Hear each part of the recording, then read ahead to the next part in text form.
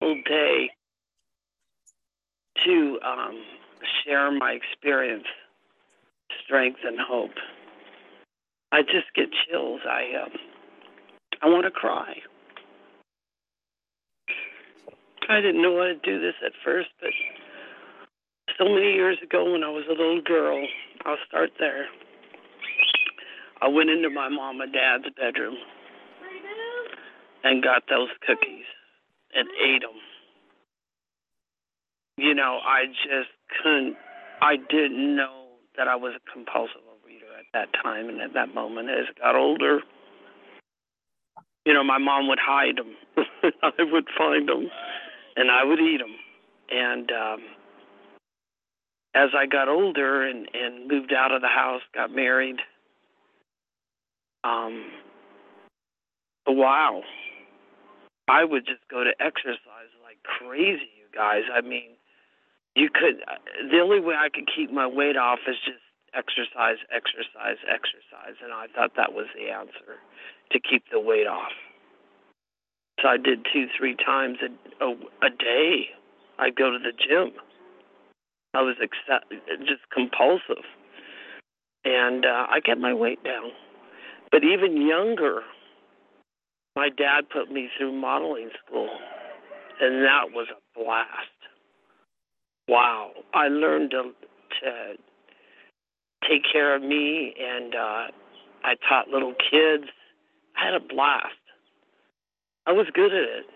I went to places and they took my pictures, and I might still have some of those in my closet. And I didn't know I was a compulsive overeater at that time. I just thought I had to do, you know, especially when I got a little bit older after that, I would just not eat and just exercise like crazy. And then I remember one guy told me, "Oh, if you want to be a model, you're going to have to lose more weight." I said, "Forget it. I'm not going to get any skinnier than I am." I was thin enough, I thought. But Twiggy was in. So, yeah, I was a compulsive overeater and didn't know it. Didn't know anything about the disease at that time. So I hit maybe my 30s, and I was working, and I don't know, maybe somebody invited me. I heard about Obey. So I went to a meeting, and I fit in. I found my glitch, but I didn't stay. I went, and you know, I was working at that time full time. So I says, I can do this on my own. I don't need them. I left. I walked out and didn't go back for years. I made a really good friend, and to this day, she's still my friend. Wow. And I left, and just gradually my illness, I knew I was a compulsive overeater, just got worse. You know what I thought? I thought, oh, well, everybody else is heavy. I'll make it to 105 and be a heavy lady. That was my warped thinking, that it was okay to do it. Everybody else did it. Why not me?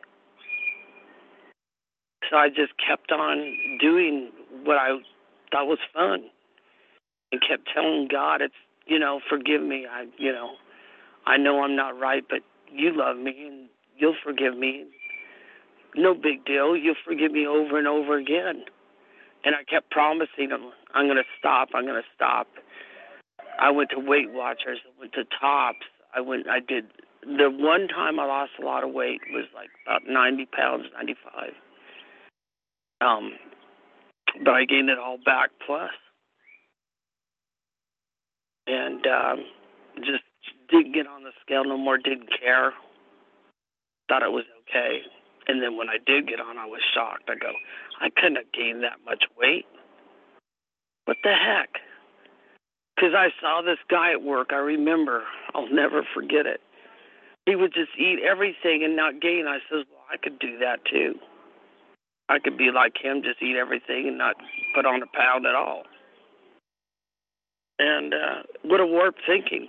Until I was 68 years old. Wow. I made a call to a lady in OA, but I thought it was my financial advisor. It was the wrong lady. Went into meeting, didn't know there was Zoom, didn't know, we didn't have to go in person because of COVID.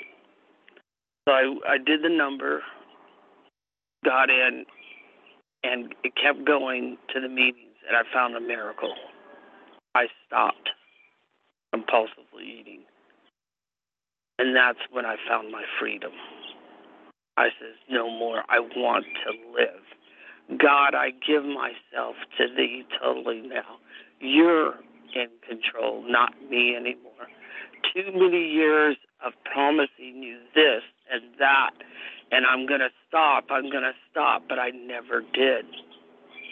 I broke it thousands of times with him, with me and God. And then, hallelujah. I want to cry. I want to go to a mountaintop and just say, see that bird there? I'm free. Free like the birdie. His eye is on the sparrow, and I know he watches me. That's a hymn. And all those hymns I learned came to real life. I still know the words, not as good as my brother, who's a conductor, has his doctorate degree in music. He's right on it. He knows all the words. He knows the tune. He knows it all. He's good. He'll correct me. And I go, I just make up my own stuff, Glenn. So anyway, I used to drive the bus and sing a lot, and I miss that. I had a lady that was on there, and we would sing a lot. What a joy that was. So now I just sing for my birds, and they sing with me. Jack really tries, my cockatoo, my big bird. Lala, I lost her. She could really sing good, and I lost her about 3 years ago. And anyway, back to the compulsive eating. I'm free. I still struggle, but not like I used to. Yesterday, I ate something. I won't tell you what it is. And I could stop. I could actually control. And when I eat, we have to eat. We can't go without food. So when I eat, I can stop and say no more. But before I couldn't do that. I couldn't stop. I would just go, didn't care. It's different for me now. And that's my gratitude, my freedom. And because of meetings, because of sponsors, because of writing, doing the tools. I never had those before. I never got a sponsor when I first went. I said, the heck with it. I don't need no sponsor. There's no one that will sponsor me. I was too negative years ago when I was younger, in my 30s, and now I'm going on 69. And I'm so grateful that I made that accident call. So I can say to the newcomer, which I'm a newcomer really, I'm not an oldie but goodie. No matter if you're new or old in the program, just keep coming back. I wake up an addict, I go to bed an addict. And you know what? I'm just so grateful that we have.